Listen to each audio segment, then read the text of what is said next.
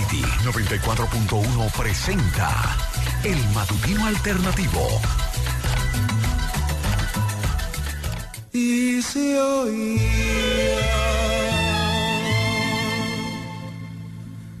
que decir. Nunca perseguí la gloria ni dejar en la memoria de los hombres mi canción. Yo amo los mundos sutiles, ingrávidos y gentiles, como pompas de jabón. Me gusta verlos pintarse de sol y grana, volar bajo el cielo azul, temblar súbitamente y quebrarse. Caminante, caminante, no hay camino, se hace camino al andar. Recordando a Antonio Machado, que se despidió un día como hoy de la vida. Murió exiliado en la localidad francesa de Collioure, un mes antes de la derrota republicana. Y la mayoría en la región lo conoce, o sea, los más jóvenes, gracias a la musicalización que de sus poemas hizo Joan Manuel Serrat. Muy buenos días en este jueves 22 de febrero. Jueves 22 de febrero, faltando 314 días para el año 2025 y en la puerta de un fin de semana largo no, o sea, hay un feriado que es el 27 de febrero, pero faltan 5 días aún. Hoy es día de los Boy Scouts, de los muchachos, escucha, sí, Baden-Powell fundó ese grupo. Un día como hoy, en 1915, nace Telma Frías Montalvo. Bueno, Telma Frías Montalvo fue parte de la historia contemporánea, maestra y se dedicó a la política. Fue electa senadora en los comicios del 20 de diciembre de 1962 en la boleta del PRD. Después fue exiliada, después argumentaron que había desaparecido, pero fue una fogosa política, sí, de las olvidadas, sí, un puertoplateño ilustre de aquella época decía que su corazón latía por Telma Frías Montalvo.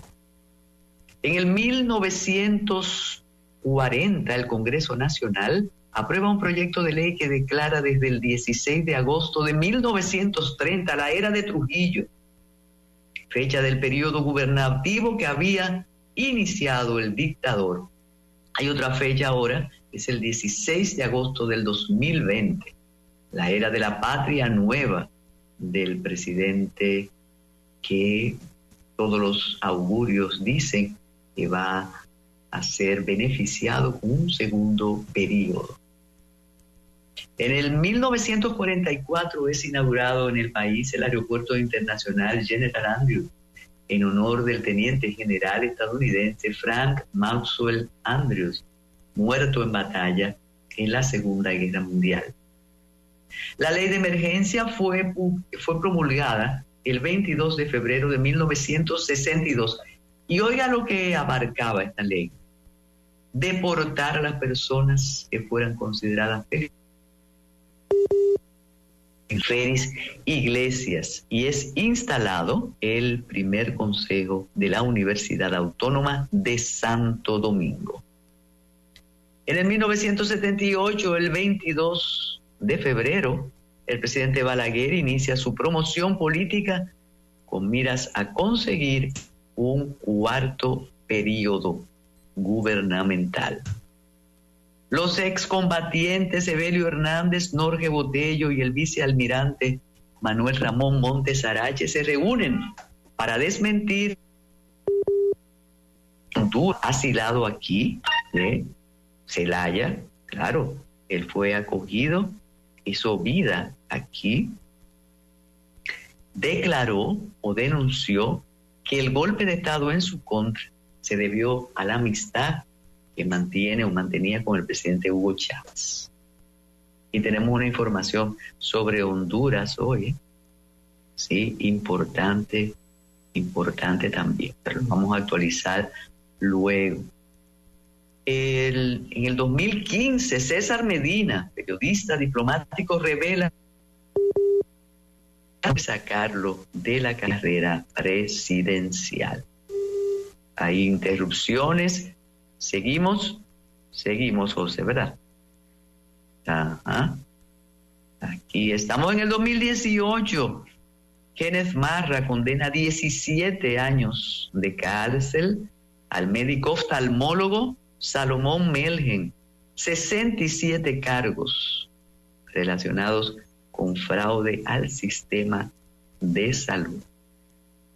Arriesgó una carrera esplendente este oftalmólogo dominicano, claro que sí, sin necesidad, eso es así.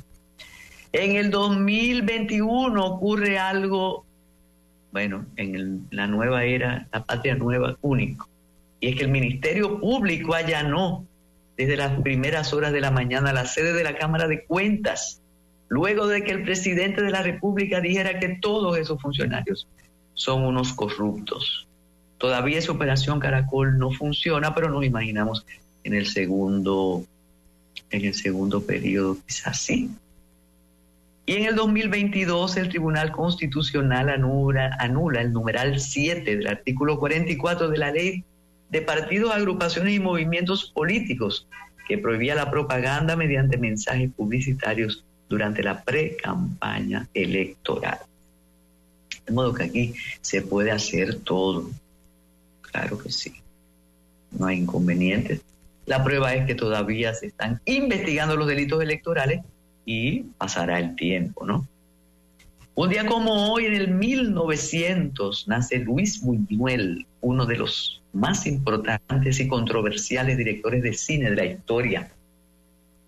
Debutó con El perro andaluz y por ahí siguió la obra Los olvidados, Veridiana, El ángel exterminador, Beldejour, La Vía Láctea, El discreto encanto de la burguesía.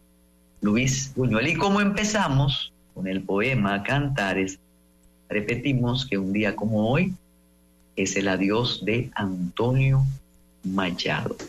También es bueno recordar por todo lo que implicó aquello de dramático, el suicidio de Stefan Zweig en Petrópolis, Brasil. Él estaba exiliado, huyendo del nazismo por su condición de judío, y se suicidó junto a su esposa, agobiado por la posibilidad del triunfo de Hitler en la Segunda Guerra. Ingirieron veneno los dos. Además de poesía, novela y teatro, Zweig dejó biografías imperdibles como la de Balzac, la de María Antonieta, Momentos estelares de la humanidad, El mundo de ayer, sí, impresionante, y Fouché, uno imperdible, ¿no?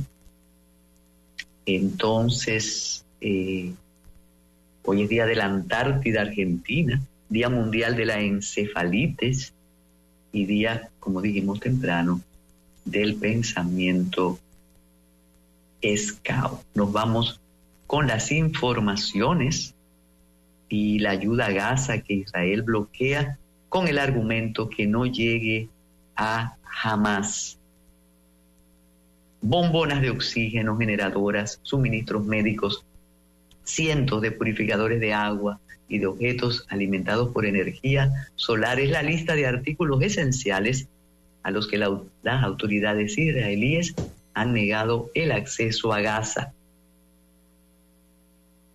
El argumento es que esos productos pueden ser utilizados por Hamas. La ayuda humanitaria se utiliza como un arma de guerra.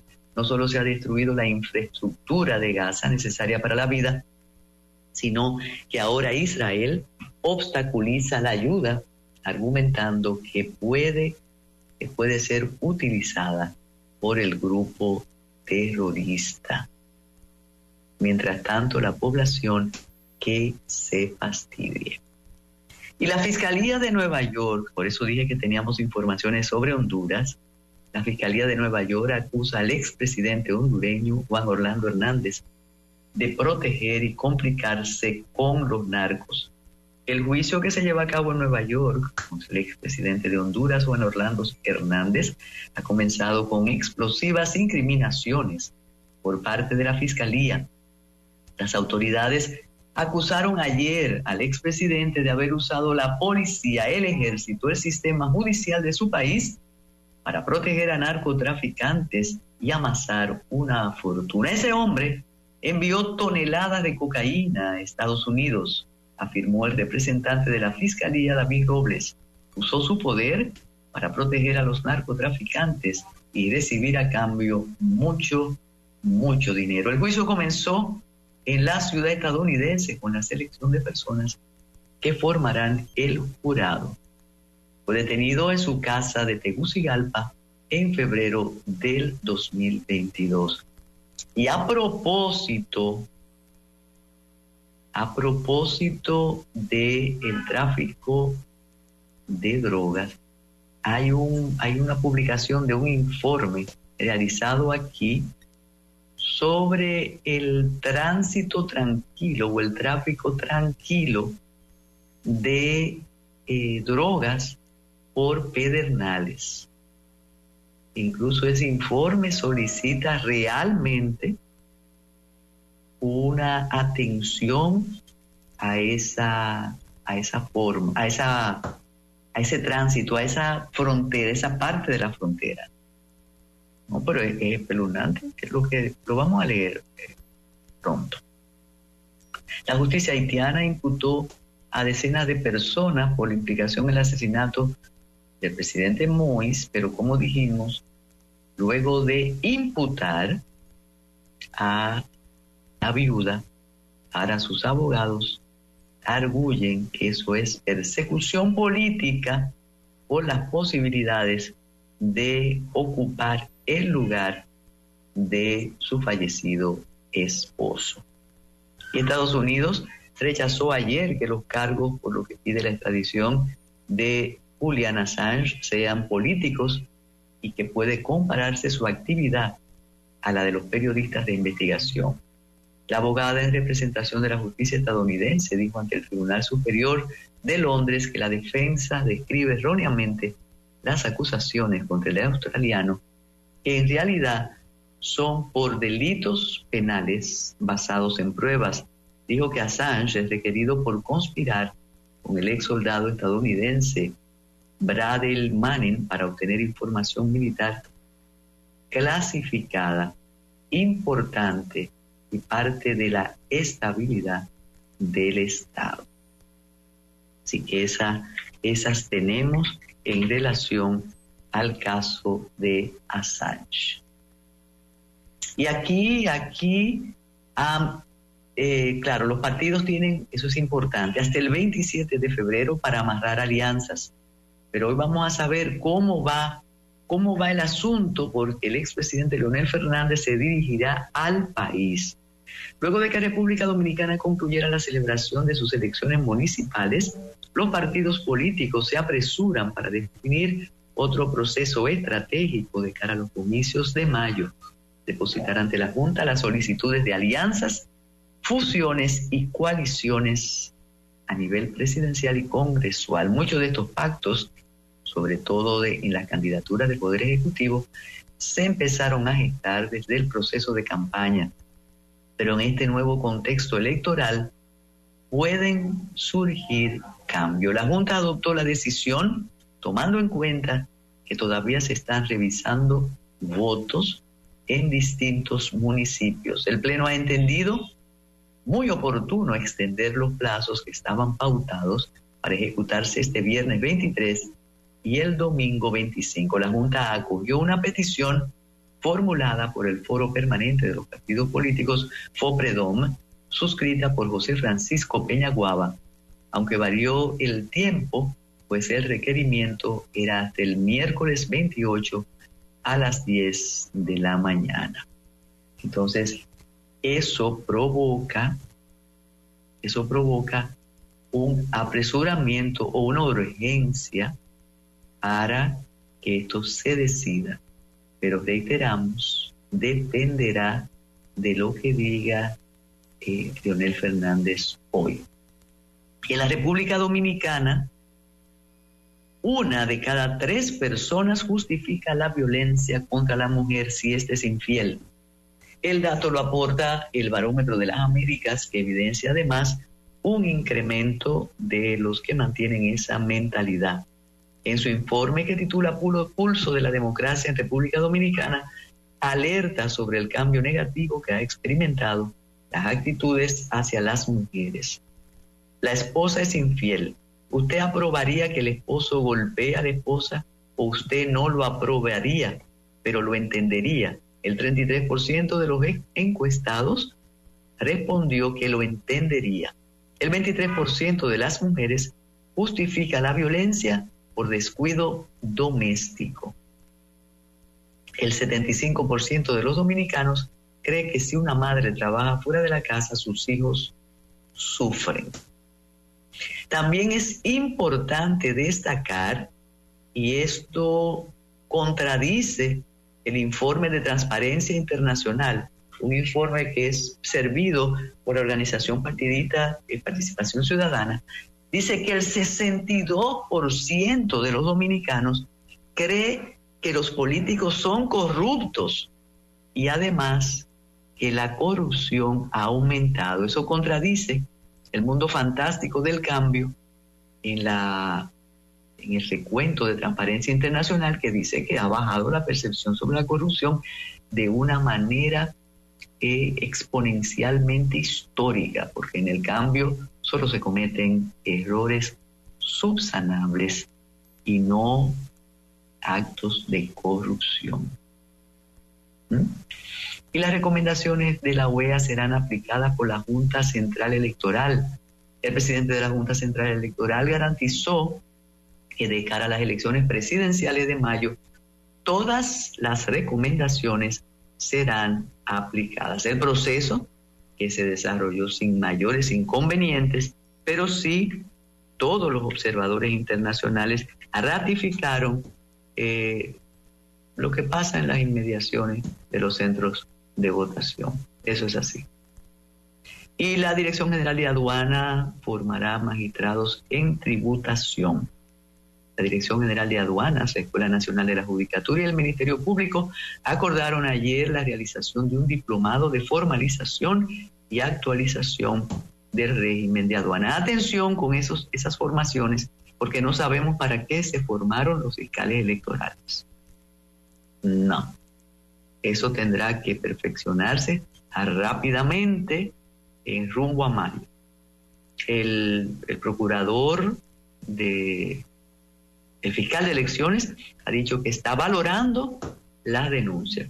O también, y eso es importante, también que si no hay denuncias, ellos no pueden hacer nada y que no se atreven a hacer las denuncias. Bueno, pero no es que no se atrevan a hacer, es que los delitos electorales se cometieron a ojos vistas de todas las personas. Y el alto nivel de abstención electoral reflejado en los comicios del pasado domingo y el gasto económico que conlleva el proceso han puesto en la palestra el tema si celebrar las elecciones municipales junto a las presidenciales y congresuales o si se realizan separadas. Parece que eso será de las propuestas en el segundo periodo, ¿no? Hay uno que dice que una de las propuestas que hay por ahí es, sí, porque ese es el miedo de que, es decir, 2 periodos, usted se elige 2 periodos, descansa uno y vuelve a Abinader al poder. Se habla de que la compra de votos fue descarada. Sí, pero como dice el fiscal electoral, si no se denuncia, solo se ve y se publican los videitos con aquella compra. Y tal como dijimos, el expresidente de la República Dominicana y líderes del partido Fuerza del Pueblo hablará al país hoy, 22 de febrero. Será a las 9 de la noche a través de una cadena nacional de radio, televisión y plataformas digitales. La información la dio a conocer la Secretaría de Comunicaciones de la Fuerza del Pueblo. El PRM y sus 22 aliados de la coalición RD Avanza lograron una contundente victoria con el 60% de los votos en las elecciones municipales, y la coalición de 22 partidos logró 135 alcaldías de 158. El PRM obtuvo 1.747.822 de los votos emitidos. Los votos del PRM en el nivel de alcaldías fueron 1.369.473. El PRM ahora tiene 121 alcaldías, 150 directores. Después le siguen votos el PLD. J.C. Malón hace una lectura del desempeño electoral del PRM que puede ser muy controversial, porque Malón ganaron, con abstención o sin ella, ganaron. Quizá el inconveniente, pequeño inconveniente para las presidenciales, es que no es simple, sino 50 más 1. Y nos apunta una persona muy respetada y querida, que quien hace los trabajos de medición de esos índices, o si es algo como una lotería, Vamos a ver. No, a mí lo que me llama la atención es que esa medición de barómetro es diferente a la de transparencia. Vamos a hacer una pausa y le recordamos que hoy es día de don Luis Miguel Pereira. Adelante, José. Ya regresa el Matutino Alternativo por Fidelity.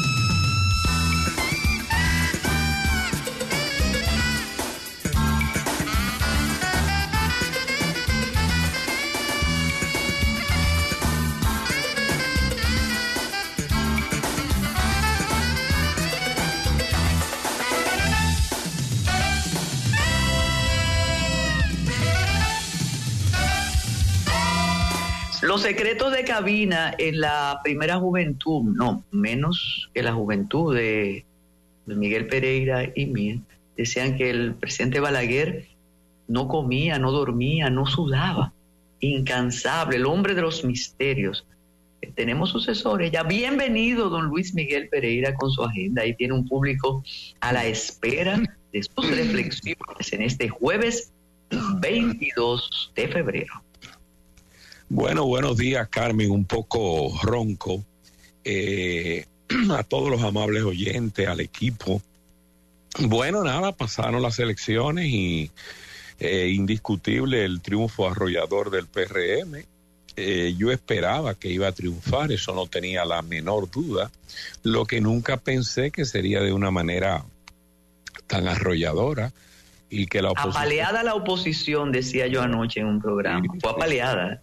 Totalmente, o sea, una pela de calzón quitado, como se decía antes. Uh-huh. Y la verdad que yo pensaba que la oposición haría un trabajo mejor, un trabajo deplorable, pálido para todos, es porque hay mucha gente que dice, que el PLD se estableció como la segunda fuerza. Bueno, el PLD siempre se supo que haría mejor trabajo en las municipales que la fuerza, porque la fuerza es un movimiento reciente, 3 años y medio, eso no es tiempo para formar un partido, y en muchas de esas... Espérate, Julio César Valentín demostró que sí, que es tiempo, arrolló. Bueno, Julio César Valentín ha hecho un trabajo decoroso porque el trabajo que hizo, lo hizo en meses. Pero eso es atípico también cuando tú ves, es modesto, pero te quiero decir que la fuerza tenía menos posibilidades porque el PLD es un partido que tiene estructuras nacionales y lo hizo y tuvo mejor desempeño. Sin embargo, tú verás que en las elecciones presidenciales el asunto se va a invertir y el mejor trabajo lo va a hacer Leonel.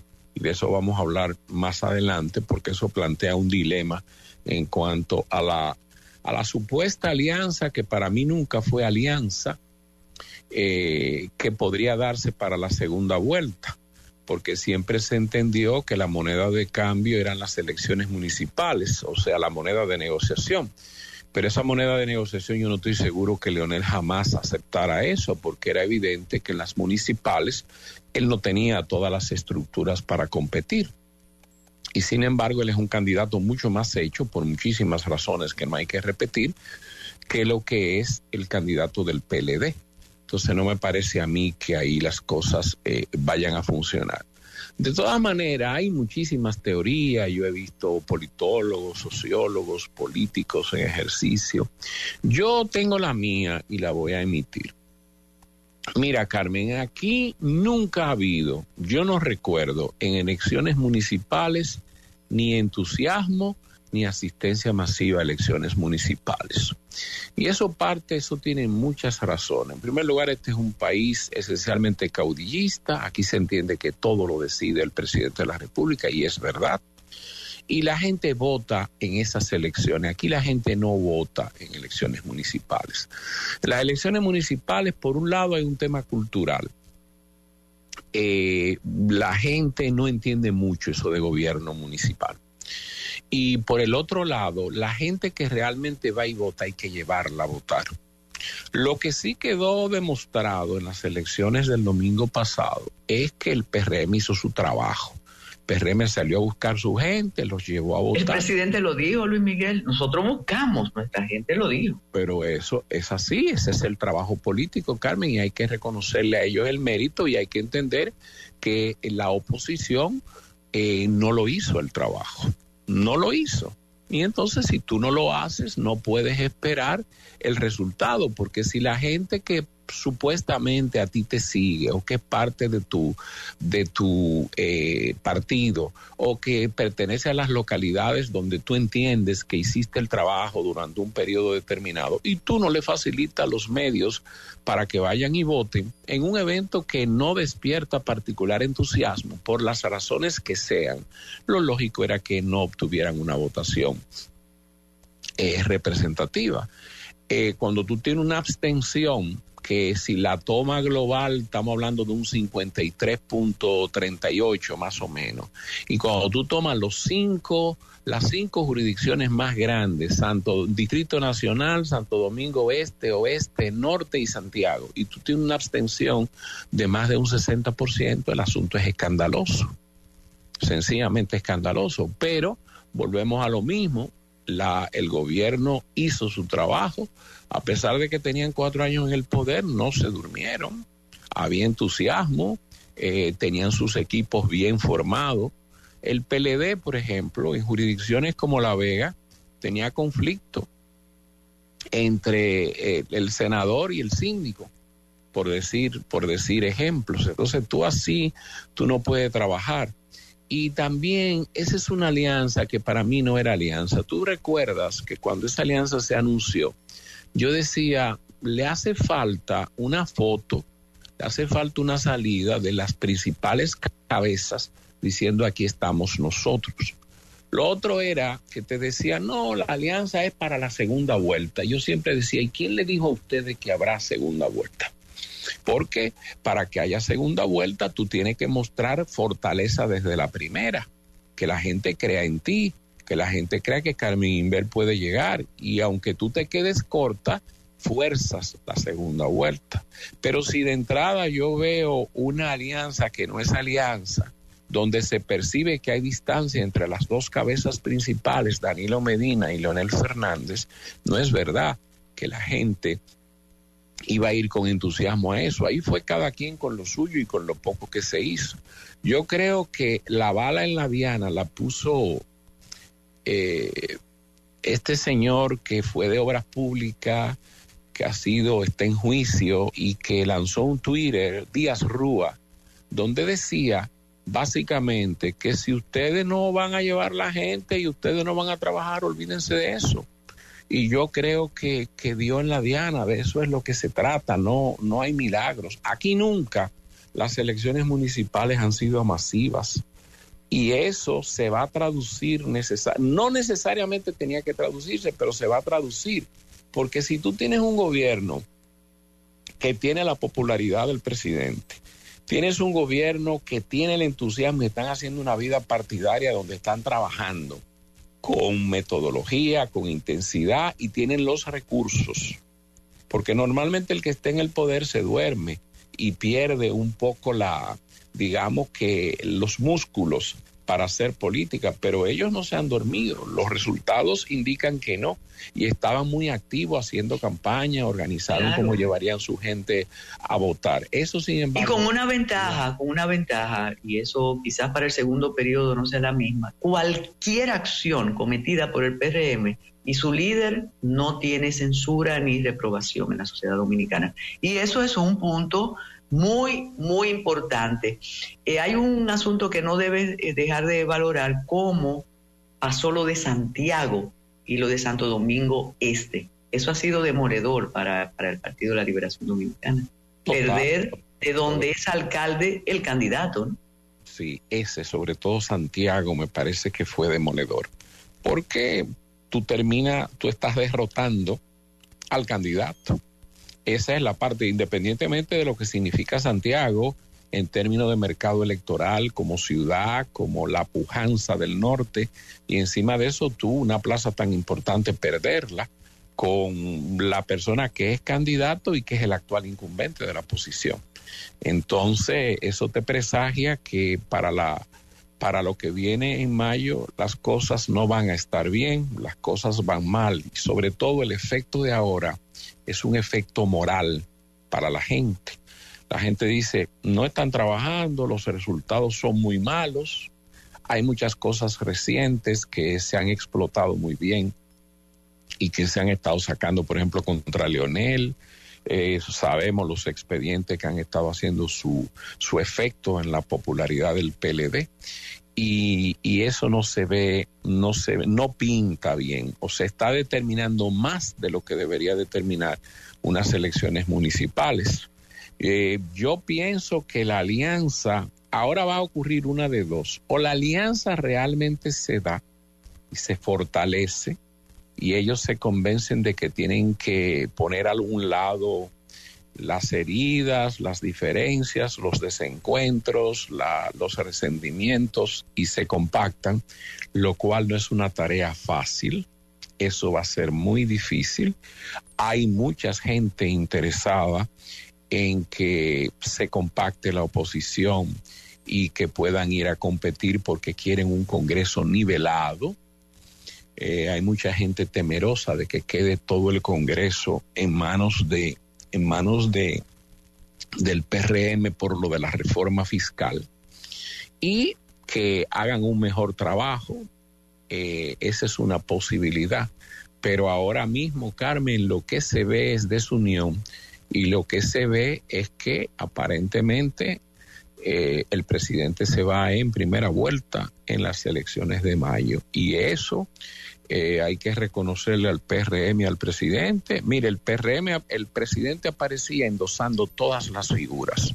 O sea, se ha usado la buena percepción que según las encuestas tiene la gran mayoría sobre el trabajo del presidente para empujar a los candidatos. Y eso está bien, porque tú tienes que trabajar en política, tú trabajas con tus fortalezas. Y tú tienes que usar tus recursos. Yo he visto muchísima gente también criticando el uso de los recursos del poder y que se dieron electrodomésticos y que se dio dinero. Todo eso lo he visto. El problema está en que tradicionalmente eso se ha hecho en la política dominicana y yo lo único que podría censurarle tímidamente al PRM es decir que terminó haciendo lo mismo que hacían los otros. Pero básicamente sabemos que el que esté en el poder en sociedades como estas tiene una ventaja competitiva sobre los demás y cuando tú logras mantener un trabajo más o menos aceptable y una gran popularidad, eso se convierte en una fórmula casi imbatible. Entonces, las cosas pintan así, pero yo pienso que la oposición no hizo su trabajo y ahora se ve un poco llorosa, se ve un poco disminuida, y yo creo que lejos de estar haciendo bembitos, como se dice popularmente, lo que tiene que hacer es ponerse a trabajar, porque en la vida el éxito se basa en disciplina, se basa en trabajo y se basa en usted tener claro cuál es la meta y hacia dónde va. No hay otra vía, no viene del cielo. Y todo tiene una explicación, Carmen. Las cosas al final, salvo un azar y factores que a veces no te ayudan, que es justo reconocerlo, pero en general, en un porcentaje que sobrepasa el 90% y quizá me quede un poco corto, las cosas dependen de uno y son los errores, las apreciaciones equivocadas las que llevan a uno a tener los resultados que tiene, y aprender también del fracaso, Carmen. El fracaso enseña más que los éxitos. Mira, yo decía en una ocasión, Luis Miguel, y la ventaja de haber estado en tantos procesos electorales, que en una ocasión el mapa fue colorado, después fue blanco, después fue morado, ahora es azulito. Lo que pasa, reitero, que esta gente llegaron nimbados, esta gente no iban a cometer nada que alterara esa condición de aséptico que tienen. Ellos son limpios, nada los mancha. Yo creo, Luis Miguel Pereira, que estas elecciones la ganó el presidente Luis Abinader, que fue provincia tras provincia, municipio tras municipio, validando sus candidaturas. Y eso ha permitido, oye lo que ha permitido, que ni los apóstoles de la ética, ni los propios partidos políticos valoren la calidad deplorable de las ofertas para las alcaldías y los distritos municipales. Y eso es muy importante. Tú analizas uno a uno y tú dices, ¿pero qué es esto? Pero eso es muy importante para la élite inmaculada PRMista. Mientras tenga toda esa cáfila dirigiendo los municipios, ellos seguirán por los siglos de los siglos. Otro detalle, y me lo apunta una persona, bueno, joven, dentro, yo no, Mike, usted tiene ya 40, 50, dice, no es tanto el desinterés, es pensar que votar no vale la pena. Y yo le digo, pero oye, esa juventud llenó la Plaza de la Bandera. Entonces, por aclamación que piden justicia, por aclamación que piden permanencia, pero no hacen la fila para votar. Entonces, no entiendo, pero quisiera que me comentara eso que digo. Esto ha impedido que analicemos las ofertas municipales que realmente son de espanto. Y otra cosa, Luis Miguel Pereira, el presidente no necesita un congreso diferente. Ese congreso está a los pies de él. Sí, es lo que necesita es confirmarlo. Confirmarlo, sí necesita. Yo estoy de acuerdo con tu valoración, porque ahí trascendemos al mero conteo de votos. ¿Qué es para mí lo peligroso? Mira, lo peligroso viene una parte para el propio PRM y otra parte para la sociedad dominicana en términos de calidad de su democracia. Yo lo veo de la siguiente manera. El éxito que ha tenido el PRM le puede llevar a creer que realmente ellos han hecho un trabajo fabuloso. Yo creo que en algunas cosas el gobierno ha hecho buen trabajo, creo que en otras cosas el gobierno ha quedado a deber. Pero cuando tú tienes un éxito arrollador así, se crea la percepción de que lo estamos haciendo magnífico y que la gente está totalmente con nosotros. Y realmente no me parece que sea tan así. No me parece. El presidente es muy popular y el presidente, tal como tú dices, endosa muchos de esos candidatos y la gente no se detiene a valorarlo. Pero aquí no se valora mucho. Por ejemplo, Carolina ganó. ¿Tú crees que la gestión de la sindicatura correspondiente al Distrito Nacional merecía una aprobación de un 60 y tanto %? Yo pienso que hay muchas cosas que mejorar Ella ha hecho algunas cosas interesantes, por ejemplo, los parquecitos estos que ha estado construyendo, pero yo veo muchas cosas. La recogida de basura sigue siendo un serio problema.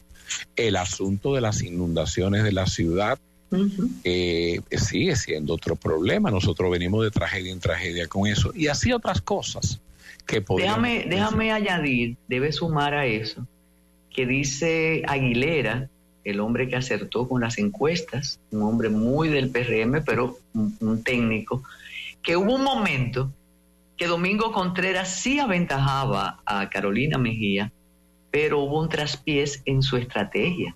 Entonces, fíjate, erró la estrategia cuando la acusó, le imputó unas infracciones y demás, y dice que eso ya volvió al techo Domingo Contreras y le dio el terreno a Carolina Mejía, que es muy simpática, muy agradable, muy querida, pero su gestión no es memorable.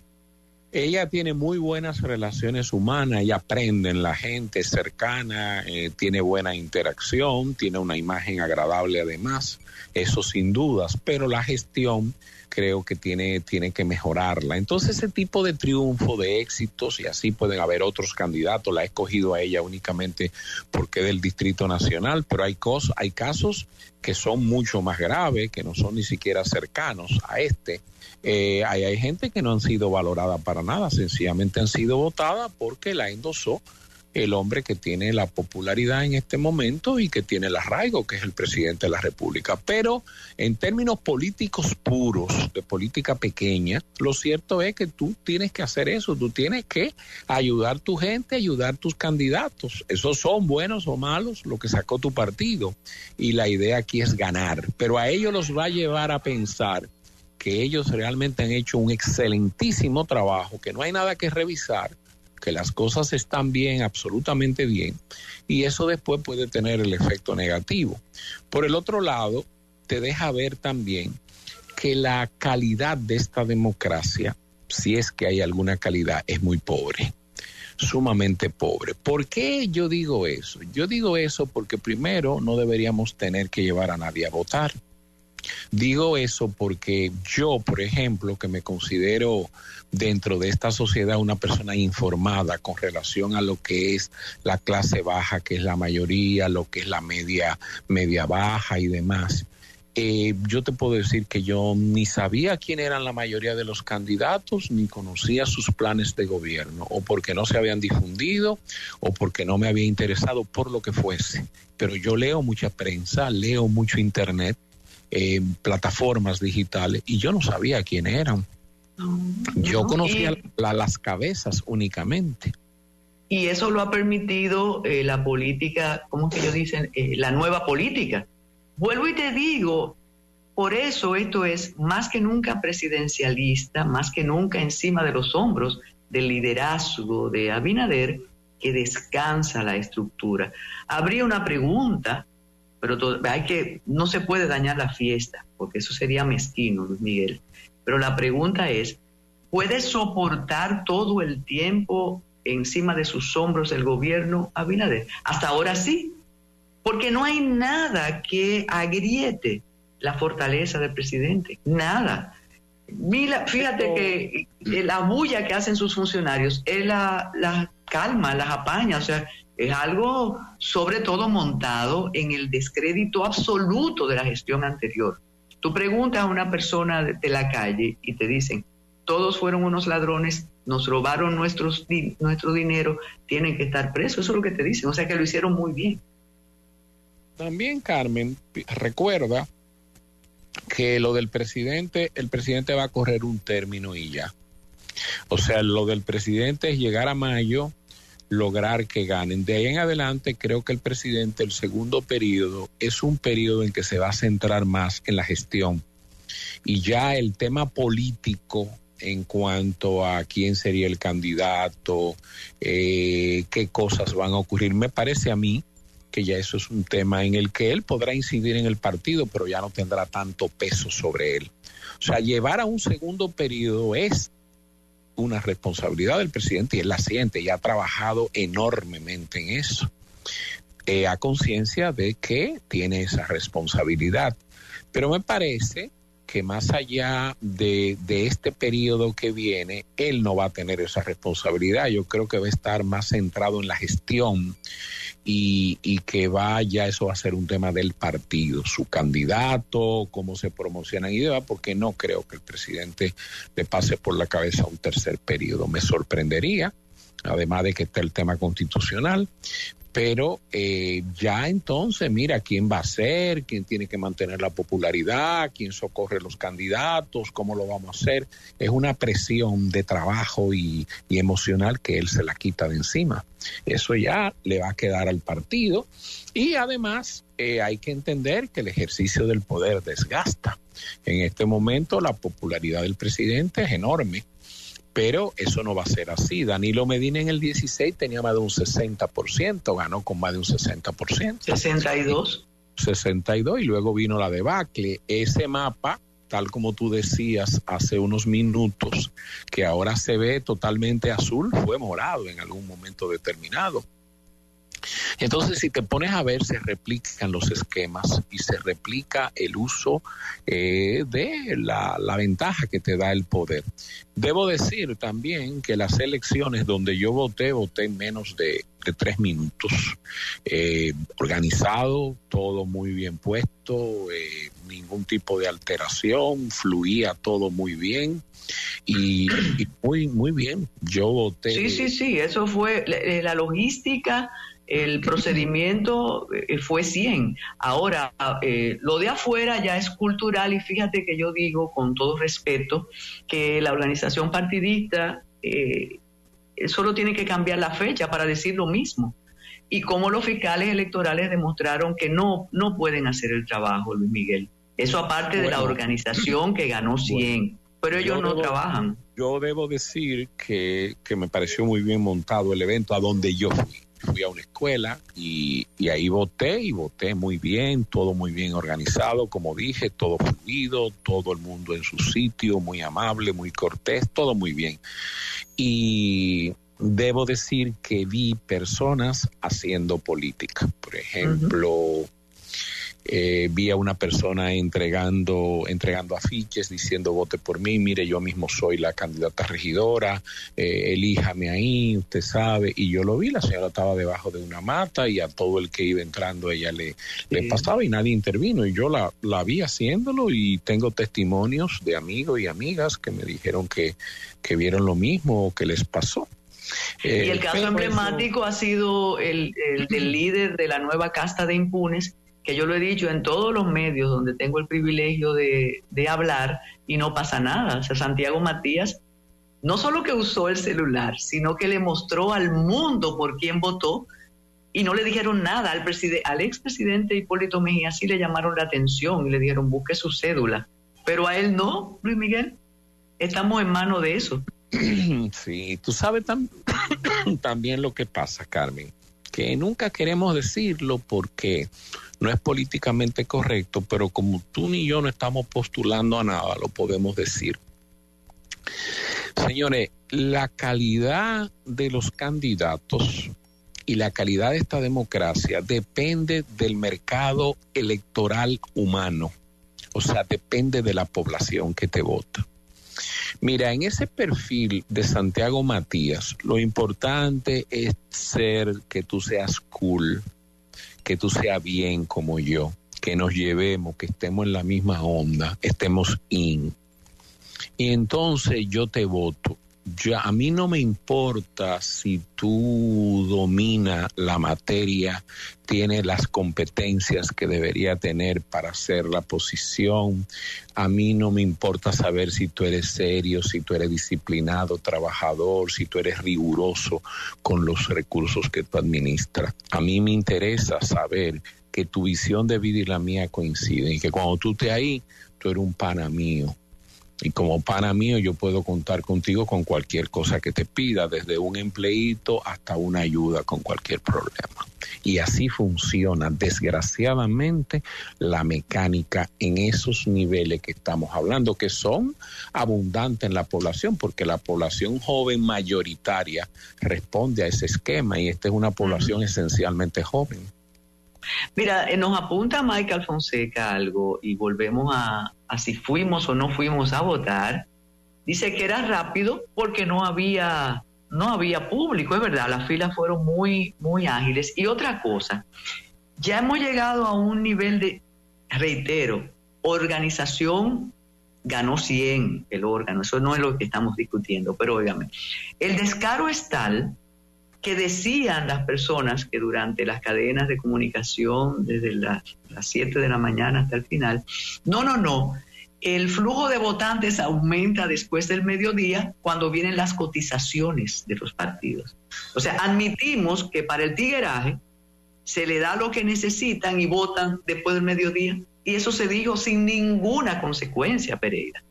Sí, es verdad. Y es verdad que no hubo asistencia, y como no hubo asistencia, pues se veía más holgado, pero se veían bien montadas. Se veía el proceso, sí. Tú veías, estaba todo en su sitio, el chequeo era rápido, tú llegabas y las cosas se lograban. Yo creo que la Junta salió bien y en eso las elecciones fueron buenas, pero ya hemos examinado el porqué.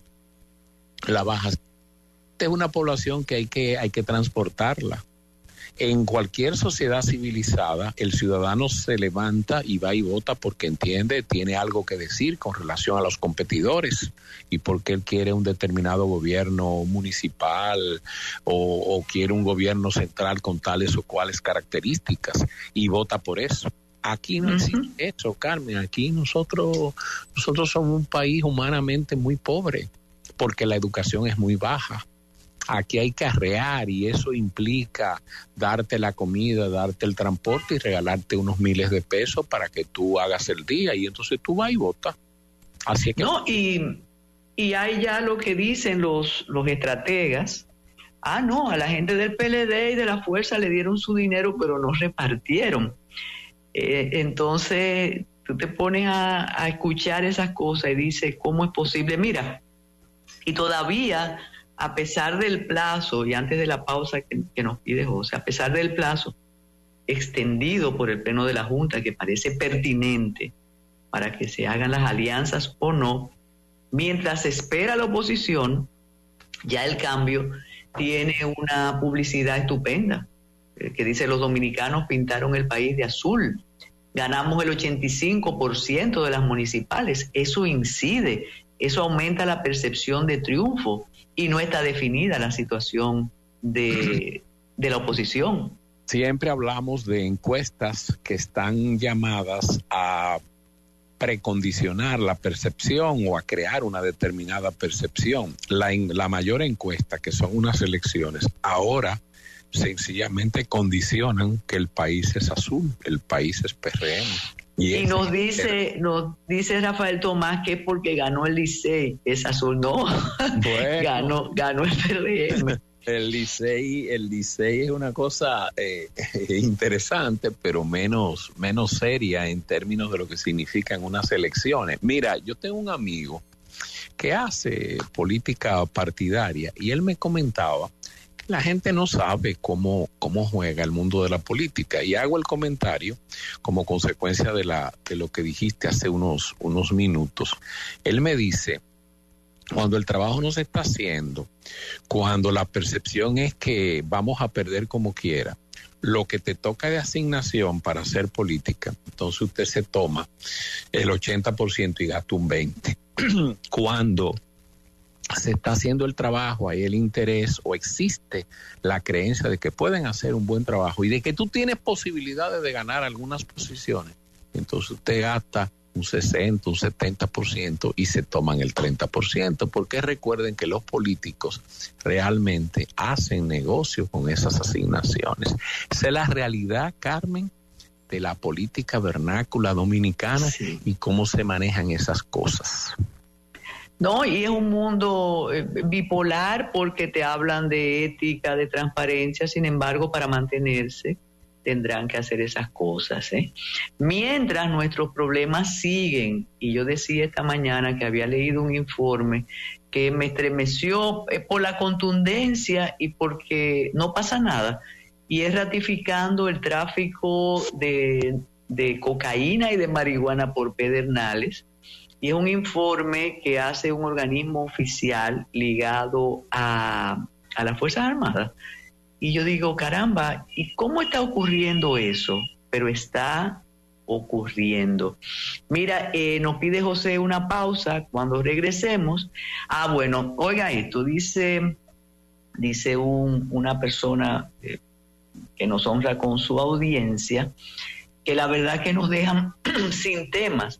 ¿De qué vale mencionar los errores de la administración cuando el país apostó a los mismos? Bueno, ahí volvemos, no todo el país, es cierto, eso es así. Y la especie que dice que hay una propuesta para fusionar las elecciones y abrir la posibilidad de transformar la Constitución, nos dicen que eso no es posible porque el presidente debe mantener las formas.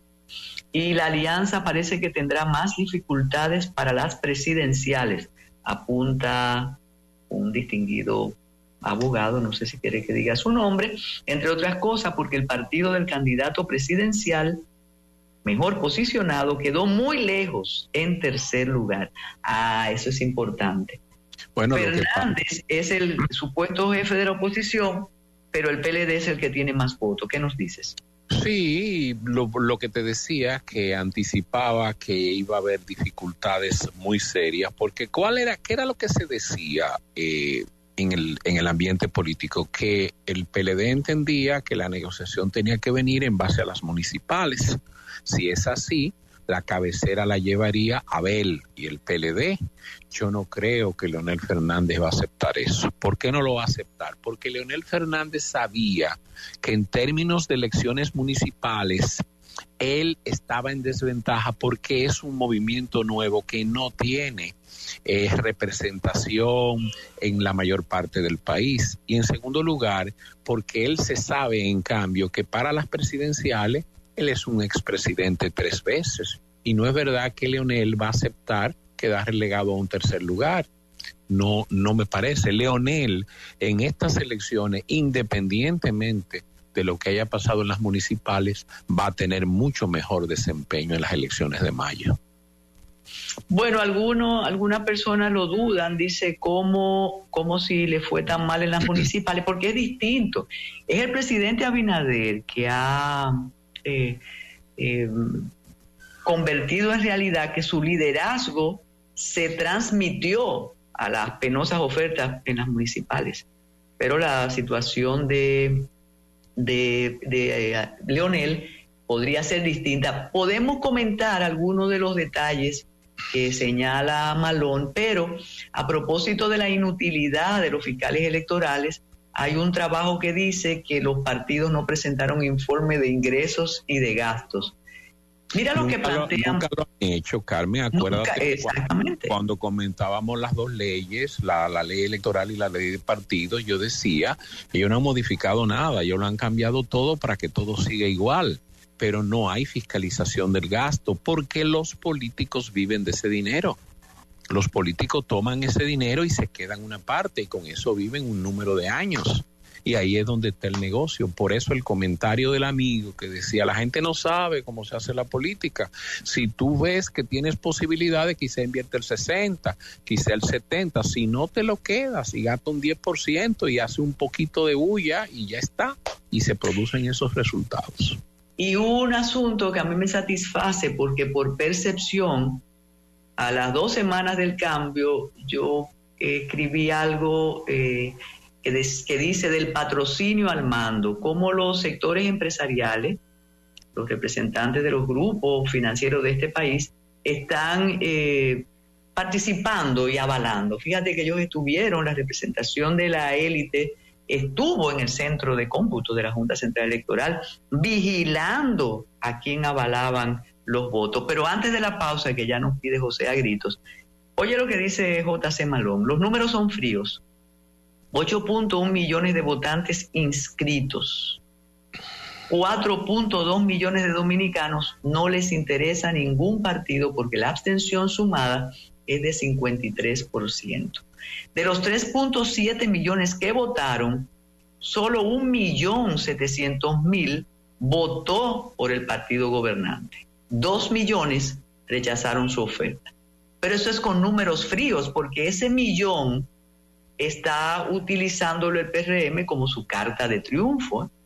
Eso es, la narrativa es que el PRM barrió con 121 alcaldías, pero si vamos a los números, 1.7 millones de votantes solo representa el 21% de 8.1 millones de votantes. Tiene una lógica matemática eso, ¿eh? Sí, tiene lógica matemática, pero hay unos elementos que escapan al tema matemático que hay que tenerlo en cuenta. Yo creo, sin embargo, que el concepto fundamental es verdadero. La calidad de la democracia es pobre y todo se deteriora, porque mira qué es lo que ocurre, Carmen. ¿Quién es que ha ganado? Y no quiero quitarle ningún mérito al triunfo del PRM porque hizo su trabajo. Ha ganado el que ha llevado a la gente a votar, el que tiene los recursos para hacer eso. No se trata de una simpatía pura que tú has conquistado y de un ciudadano que se levantó en la mañana y fue y votó. No se trata de eso. O sea, que hay que tener un apalancamiento económico. No importa tu oferta, no importa qué tanto tú hables, porque dependes de un público que tiene unas características muy particulares, que es esta sociedad, que es una sociedad diezmada, es una sociedad pobre. Y yo no estoy hablando de dinero, estoy hablando de educación, de conciencia, de civismo. Bueno, hacemos la pausa, nos tomamos el café y regresamos con la agenda de don Luis Miguel Pereira e intentaremos comentar otras cosas porque, bueno, el hecho está consumado. La pausa, José. Gracias. Ya regresa el Matutino Alternativo por Fidelity.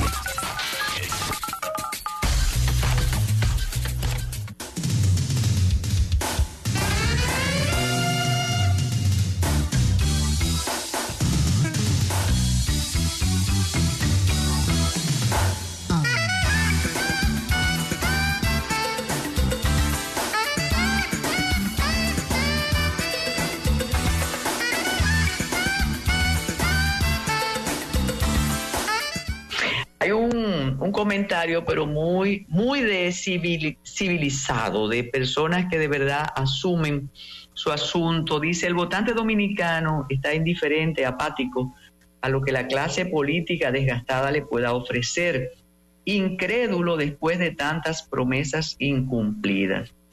Si se votara por el celular, serían los mismos resultados, habría compra de celulares. No habría ventaja por llevar a votar. Está buena esa.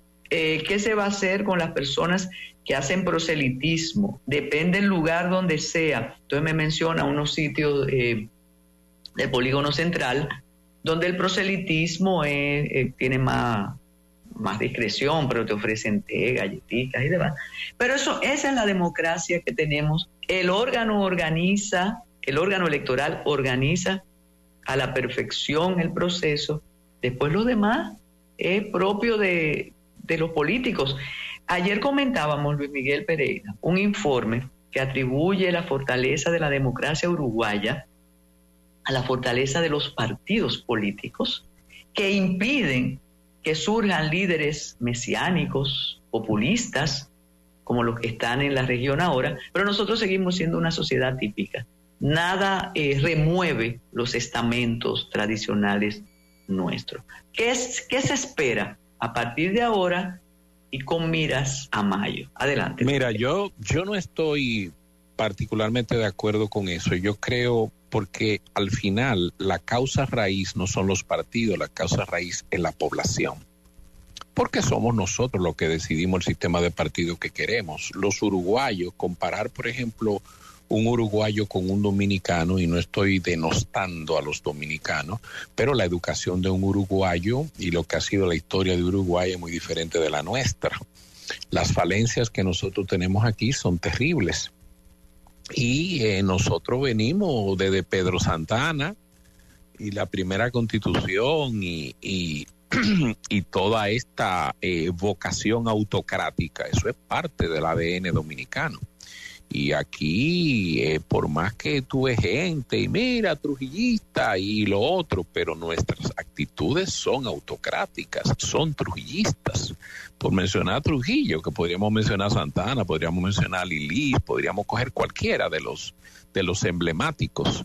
O sea, aquí se ha vivido de eso. Entonces, el problema está en que nosotros no vamos a lograr con ciudadanos de quinta categoría, nosotros no vamos a lograr la democracia, la calidad de democracia que nosotros aspiramos. Porque también yo he llegado a la conclusión de que el estado de la educación le conviene a mucha gente y que hay intereses de que las cosas sigan así. Tú no puedes tener, esta es una sociedad básicamente de canonjías, de dádivas, de clientelismo, y tenemos una población prácticamente semianalfabeta. Esa es la verdad. Y esa es la gran mayoría, y esa es la gente que va a votar con un picapollo, con 1,000 pesos, esa es la gente que le prometen cosas, la gran mayoría es la que decide, y esa gran mayoría se maneja con criterios muy básicos. Eso es así. Yo soy partidario de que sencillamente se fusionen las elecciones. Mira, Carmen, yo no conozco los números, pero si tú sacas los números de lo que implica montar unas elecciones de medio término, como estas, lo que se debe haber gastado ahí en logística, en transporte, en dietas, en personal, en boletas, en 1,000 cosas, que donde tú podrías tener una reducción de escala si tú compacta todo eso en un solo evento. Me parece que son sustanciales, porque no tiene sentido. No tiene sentido hacerlo, porque si tú no trabajas abajo cambiando a la gente, y la gente solamente se cambia con la educación, y esa es una labor que toma mucho tiempo. Una generación son más o menos 10 años. Tú empiezas a cambiar un país cuando tú empiezas cambiando desde abajo, y esas nuevas generaciones van subiendo y te cambian el perfil. Esa es una labor que si se iniciara ahora, ninguno de nosotros posiblemente la vea. Entonces, eso toma mucho tiempo. Súmale a eso, a propósito de las elecciones separadas por tan corto tiempo, que todavía estábamos comentando el desempeño, cómo se votaba, las filas y demás, al día siguiente, y ya el órgano electoral está recibiendo los equipos de los distintos municipios y distritos municipales y preparando mayo. ¿Tú te imaginas lo que eso significa? Eso es de verdad importante. Mira, una prestigiosa arquitecta, urbanista y muy amiga dice que ella se cansó de votar por tal y tal. Entonces, la abstención de muchos sectores de clase media y media alta decía, mi voto no va a cambiar nada. Sin embargo, cuando vemos casos como el de Dajabón, sí el voto podría cambiar, de modo que un trabajo en procura de votar y no abstenerse es importante. Luis Miguel, a propósito de eso que planteas, habría que modificar la Constitución. Sí, pero hay que hacerlo, eso asusta. Porque eso no tiene sentido, Carmen. Lo que pasa es que aquí se copia mucho, aquí se copian muchos modelos, y aquí se nos olvida que hay ropajes que no nos sirven, hay ropajes que no sientan bien en el cuerpo social por las características que tiene. Mira, aquí vivimos en dos mundos. Los más conscientes tenemos la percepción de que los políticos son vándalos, son pervertidos, son corruptos en términos generales, y en consecuencia, unas elecciones municipales, yo no sé quién es ese tipo, no sé qué programa tiene, no me voy a molestar, me quedo en mi casa haciendo lo que me dé la gana. Eso no cambia las cosas, esos son todos iguales, no importa quién salga. Esa es una percepción. Y los otros, que es la gran masa, con sus limitaciones, con sus pobrezas, con sus falencias, miserias y demás, sencillamente dice, a mí ese mundo me es ancho y ajeno, no me importa. Ahora, si tú vienes y me da para el picapollo... El matutino alternativo. Sí, líder, yo me siento engañado por el pueblo de Cambita. Yo estuve haciendo una campaña limpia, una campaña sana, vendiendo las mejores propuestas. ¿Cómo es posible que solamente haya logrado sacar 10 votos? Ahora quedo yo involucrado con una deuda de más de cientos de miles y ya usted sabe. Pero nada, para adelante. A aquella persona que me tomaron el dinero en una forma de burla, tomaron el dinero diciendo que iban a votar por mí. El Señor se lo multiplique. Porque no es posible que un candidato como yo, con tanta propuesta buena, dando lo mejor de mí. El día de los votos di yo más de 100 desayunos. Gente que no sabía desayunar me decía, Moisés, dame para el desayuno, voy a votar por ti. Repartí más de 60,000 pesos ese día. Ahora me quedo yo con una deuda de pelo largo. Le debo a par de pretamitos en Cambita, le debo a David, le debo a un lote de gente, ya tú sabes, le debo al banco, ya tú sabes. No, ya yo no confío en la gente de Cambita ya, no confío para nada. Me engañaron, me traicionaron, me vendieron. Si uno quiere, no, porque no vamos a dañar la fiesta y menos el mapa azul, pero fíjate cómo es lamentable, y para ver de qué se trataban las ofertas, fíjate cómo este joven, las jóvenes promesas que nos vendieron desde la plaza, este joven le dio desayuno a sus votantes y no votaron por él. En Puerto Plata hubo un candidato a alcalde que no recibió ni siquiera los votos de sus familiares. Y en Atomayor ha ocurrido algo único e irrepetible, y es que ganaron el padre y el hijo, ganaron en los distintos municipios. Uno de ellos es un empresario de bancas de lotería, muy respetado, fue reelecto en San Pedro de Macorís, y el hijo es un joven empresario en el área de informática. Ellos ganaron, naturalmente, por la alianza la Alianza Azul. Otra cosa, a propósito de llevar votantes, nos dice Malón que tenemos que esperar lo que va a pasar con el voto en el exterior, que allá en Nueva York visten a los que no tienen hogar y a los que tienen algunas enfermedades, le dan un sándwich y lo llevan a votar. Pero mientras el hacha va y viene, te piden, lo de Hanoi en San Juan fue espectacular. Te piden que anuncie, augure qué va a decir Fernández. Eso no se puede saber. Y después vamos con una información acerca de lo que está pasando en la frontera, que como dice hoy Benjamín Morales en Diario Libre, ya no podemos hablar que en la frontera no están contentos con el presidente porque ganó por allá. Adelante, Luis Miguel. Bueno, me da mucha pena, y lo digo de corazón, oír a ese señor que suena decepcionado totalmente. 10 votos, Carmen, ha terminado el pobre endeudado, ofreciendo desayunos, dice que le debe a prestamistas, al banco, pero esa es la política, así es que se hace política aquí. O sea, si tú no das, si tú no tienes recursos, tú no consigues votos. Y él consiguió 10 apenas, porque mucha gente le comió el desayuno y luego no votó por él. Y él dice, tenía muchas propuestas buenas, y yo digo, y también diste muchos desayunos y diste también algunas compensaciones económicas, y sin embargo no lo logró, porque aquí la gente te toma el asunto, pero también aquí hay una vocación de ganador. Aquí la gente no le apuesta a un caballo por principios ni por buenas propuestas. Aquí la gente le gusta apostar al que va a ganar, y es así que se da la cosa. Eso es parte de la sociología del votante dominicano, del perfil dominicano. O sea que nada, eso es triste oírlo, pero es bueno oírlo para que la gente vea el métier, el oficio de hacer política cuando tú haces labor partidaria, cuando tú tienes que conseguir votantes, tienes que llevarlos, tienes que conquistarlos para que te voten. Esa es la triste realidad. En Estados Unidos también llevan. Con Estados Unidos uno tiene que tener cuidado. Estados Unidos es la gran potencia, es definitivamente un país puntero. Sin embargo, en Estados Unidos hay que tener cuidado con una cosa. Estados Unidos tiene 20 millones de habitantes, que es una élite, de esos 325 más o menos que tiene. Pero Estados Unidos, fuera de esas élites, en Estados Unidos la gran parte de la población deja mucho que desear en términos de formación. Fíjate que la mejor prueba de eso es el éxito de Donald Trump. Y tú te metes, y lo hemos dicho otras veces en el matutino, fuera de la costa este y la costa oeste norteamericana, lo que hay ahí en el medio, tú te encuentras muchas personas que no tienen un pasaporte, que nunca han viajado, con una vida muy básica y conocimientos muy rudimentarios.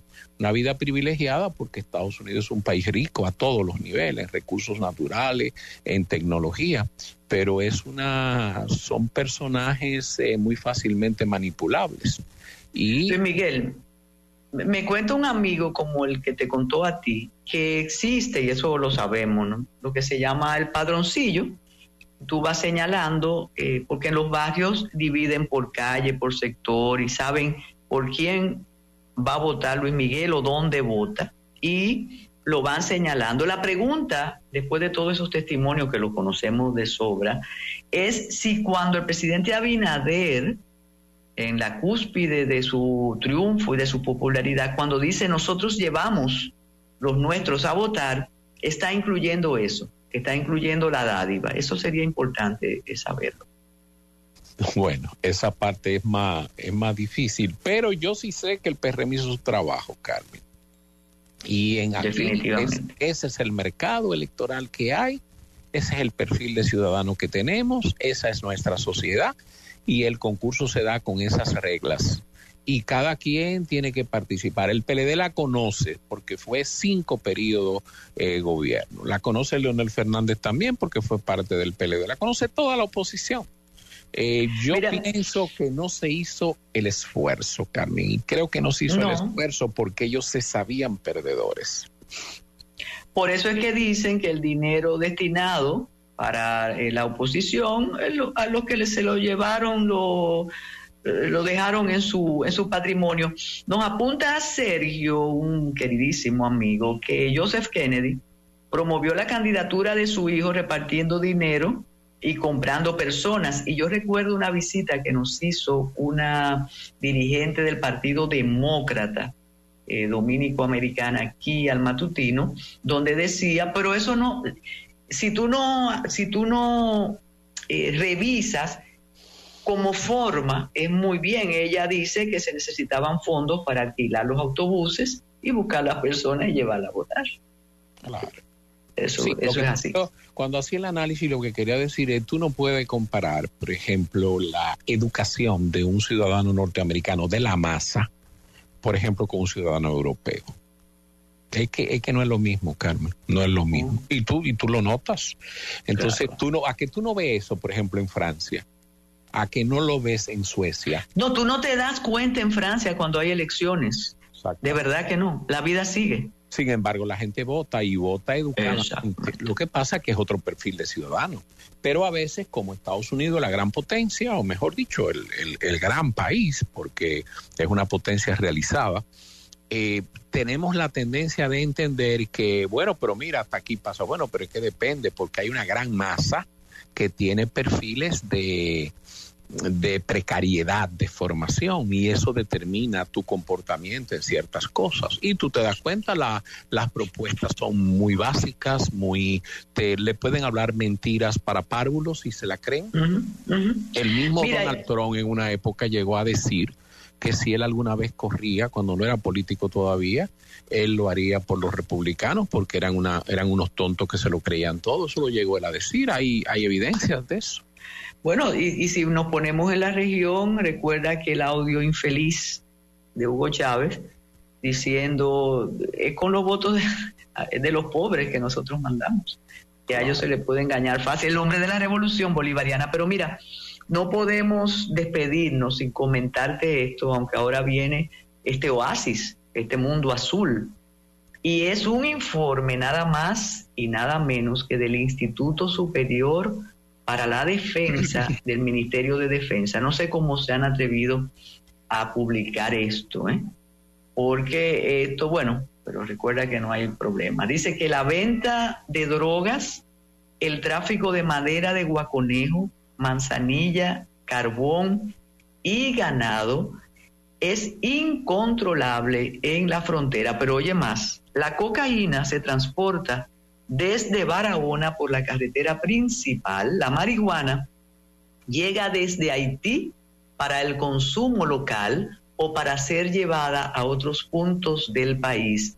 El territorio de Pedernales es usado para la entrada de grandes cantidades de drogas desde Sudamérica son transportadas por vía aérea con avionetas y marítimas con lanchas rápidas. En cuanto al guaconejo, se tala y se corta en la Sierra de Bauruco y es transportado hacia la línea fronteriza utilizando las Mercedes y Aguas Negras. El tráfico de manzanilla también se realiza de manera libre. La frontera es muy porosa y vulnerable. En cuanto al robo de ganado, afecta a los habitantes de la zona rural. El estudio recomienda seguridad y vigilancia y naturalmente someter a la justicia a los infractores. Esto será comentado en el matutino alternativo, posiblemente como único medio, porque esto es escandaloso, Luis Miguel. Sí, pero es una realidad, Carmen, que la sabíamos todos. Nosotros mismos, cuando se hablaba de frontera blindada, decíamos blindada, pero esa es una frontera que pasa de todo, no es solamente personas que pasan, es todo ese comercio que existe. Y detrás de eso, Carmen, hay fuerzas importantes que derivan beneficios económicos importantes. Lo que pasa es que eso sale de la noticia, el problema real no se enfrenta y eso está ahí. Eso es, ese estudio lo que hace es constatar, confirmar, avalar lo que es Vox Populi de hace tiempo. Y mira, Carmen, moviéndonos un poquito porque avanza el tiempo, en mayo, y yo desde aquí no tengo una bola de cristal, ¿qué yo creo que va a pasar? Yo creo que la oposición va a ir dividida. Yo no veo cómo pueden conciliarse los intereses del PLD y la Fuerza del Pueblo para las elecciones de mayo, porque lo que es bueno para el PLD es negativo para Leonel Fernández y viceversa.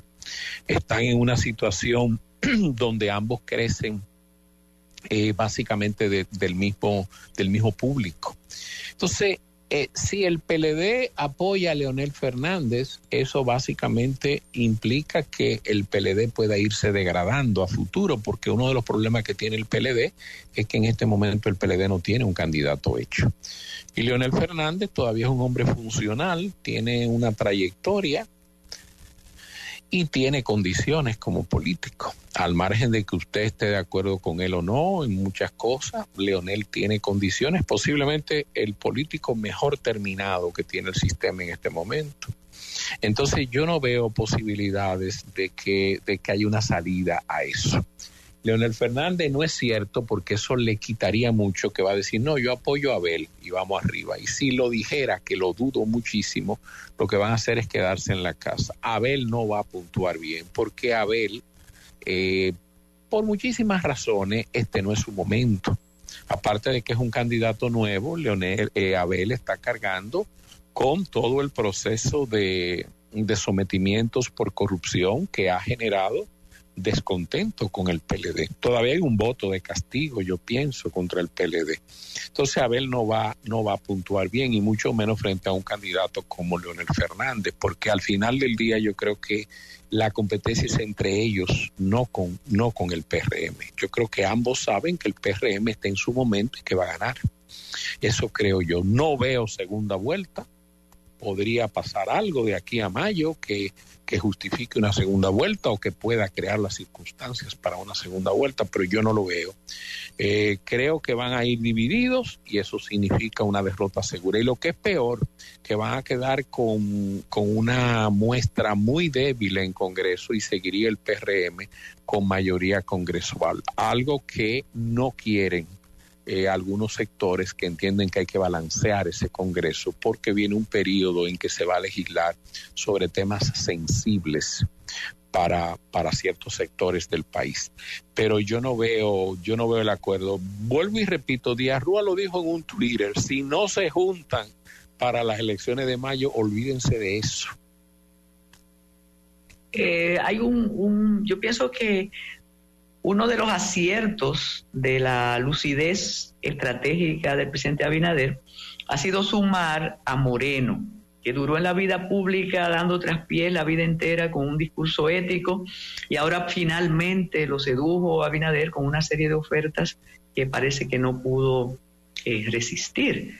Entonces eso es importantísimo. ¿Crees que esta debacle de la oposición incidirá en una candidatura que más o menos estaba sólida en el distrito, que es la de Omar Fernández.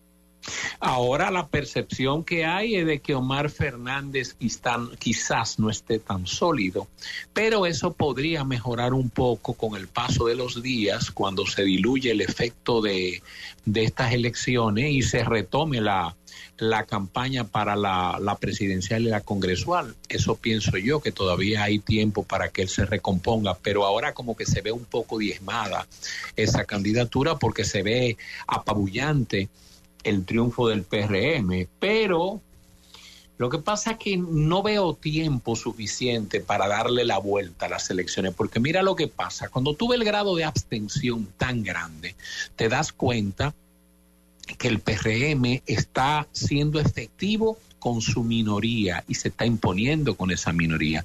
Pero, por ejemplo, en Santiago, en el Distrito Nacional, Santo Domingo Norte, Este y Oeste, ahí hay un 60% de población que fue indiferente a ir a votar, que se supone es gente que tú podrías atraer. Ahora, ¿hay tiempo suficiente para conquistarlos? Después de una campaña en que la oposición se vio frágil, nunca se unieron, nunca se compactaron, no hubo nada que prendiera. Existe un buen estratega, necesitan un Marcelo, ¿eh?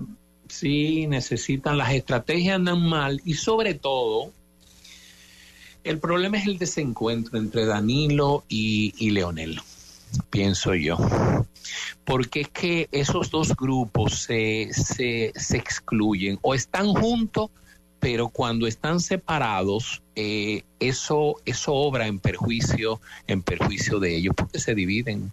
Y ese es el grave problema y el resto de la oposición no pinta nada, el resto de la oposición es bisagra, pero la decisión no va a estar por ahí. Realmente cuando tú ves los resultados, el resto de la oposición fue como un 0.8. No, pero a mí me gustó que ya igualan a Guillermo con el Gallo.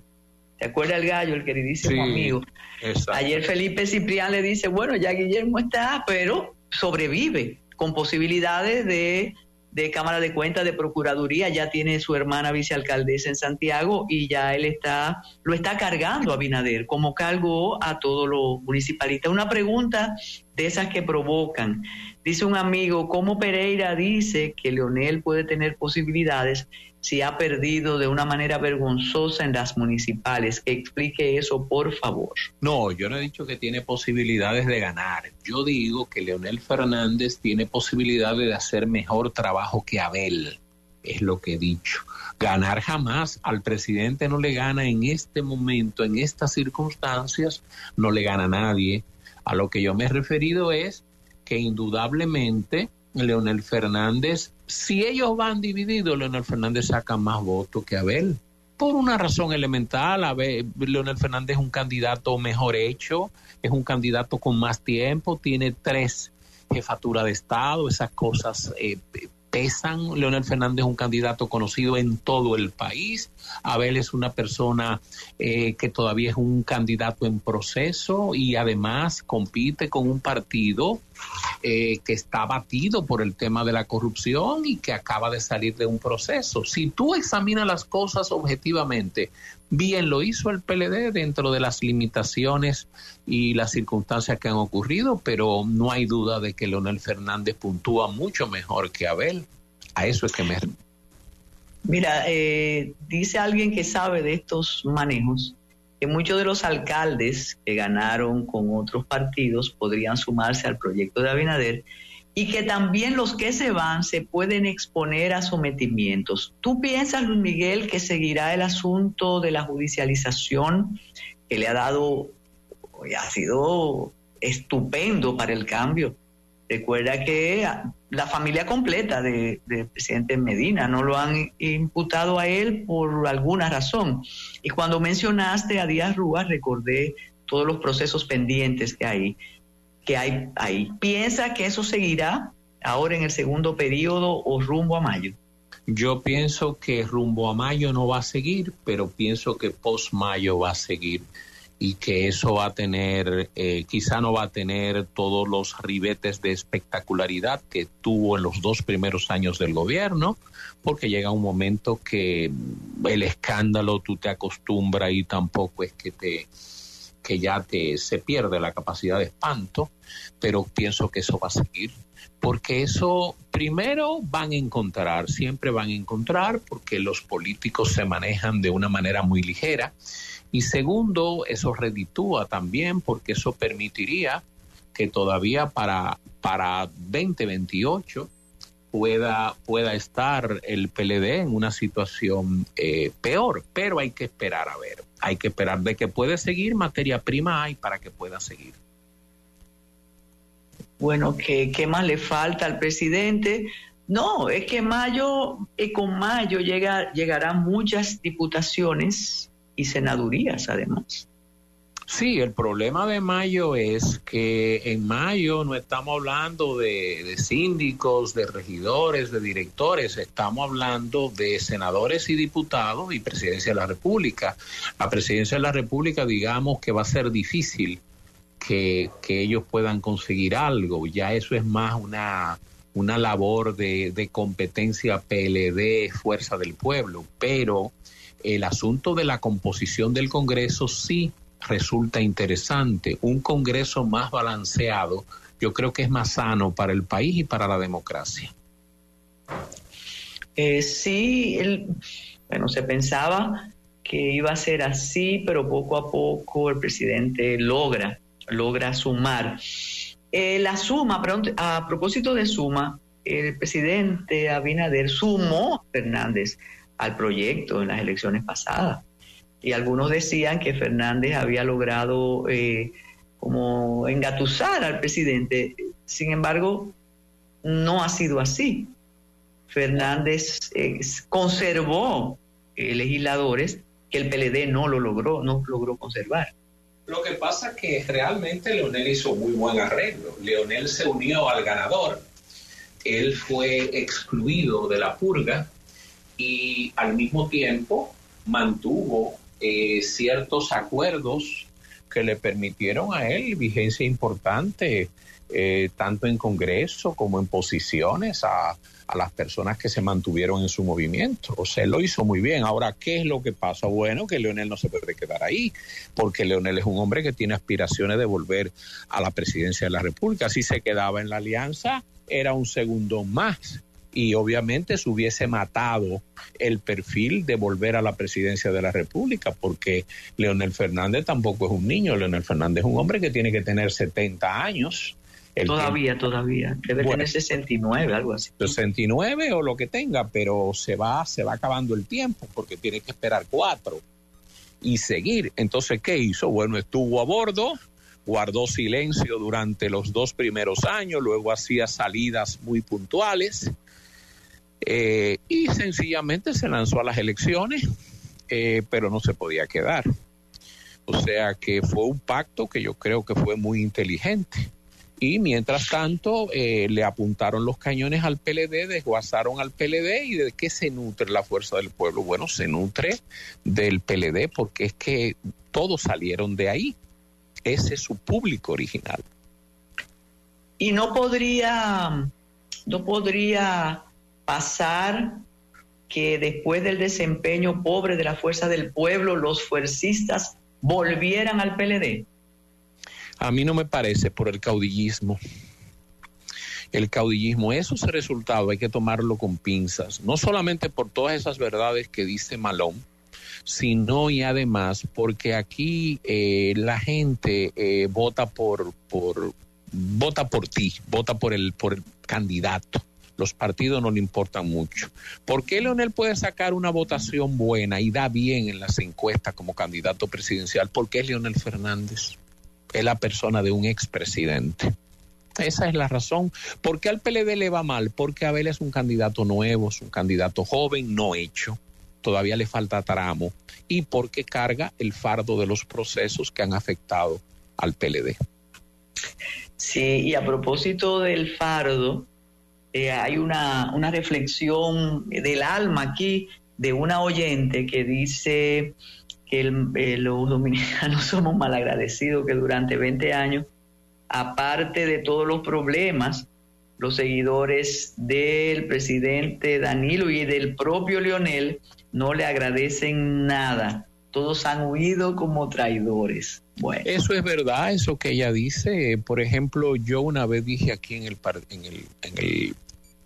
programa que tanto Leonel Fernández hizo buenos gobiernos, unos mejores que otros, y lo mismo Danilo Medina, con sus luces y sus sombras, pero que si se hacía el balance, tenían muchos logros que presentar. Y yo me topé con un señor en un supermercado que me dijo a mí, la verdad que yo a veces creo que tú eres peledeísta. Dijo, no, yo no soy peledeísta, yo nunca en mi vida he hecho vida partidaria, yo lo que trato de ser, hago un esfuerzo de objetividad. Y por eso lo digo. Pero la gente, Carmen, la gente en general es ingrata. Uh-huh. El agradecimiento es una divisa que escasa y que escasea. Y en política, mucho más. Política mucho más porque la gente te ve ahí y mientras tú estás te venera, te adora, mientras recibe una dádiva, tú eres perfecto, desde que se la quita, echa pestes contra ti. Y así es que opera la gente. Y llega un momento también que dice, bueno, pero espérate, que tu obligación era administrar la cosa pública, tú no eras dueño de eso, no se trataba de un fondo tuyo donde tú me dabas a mí.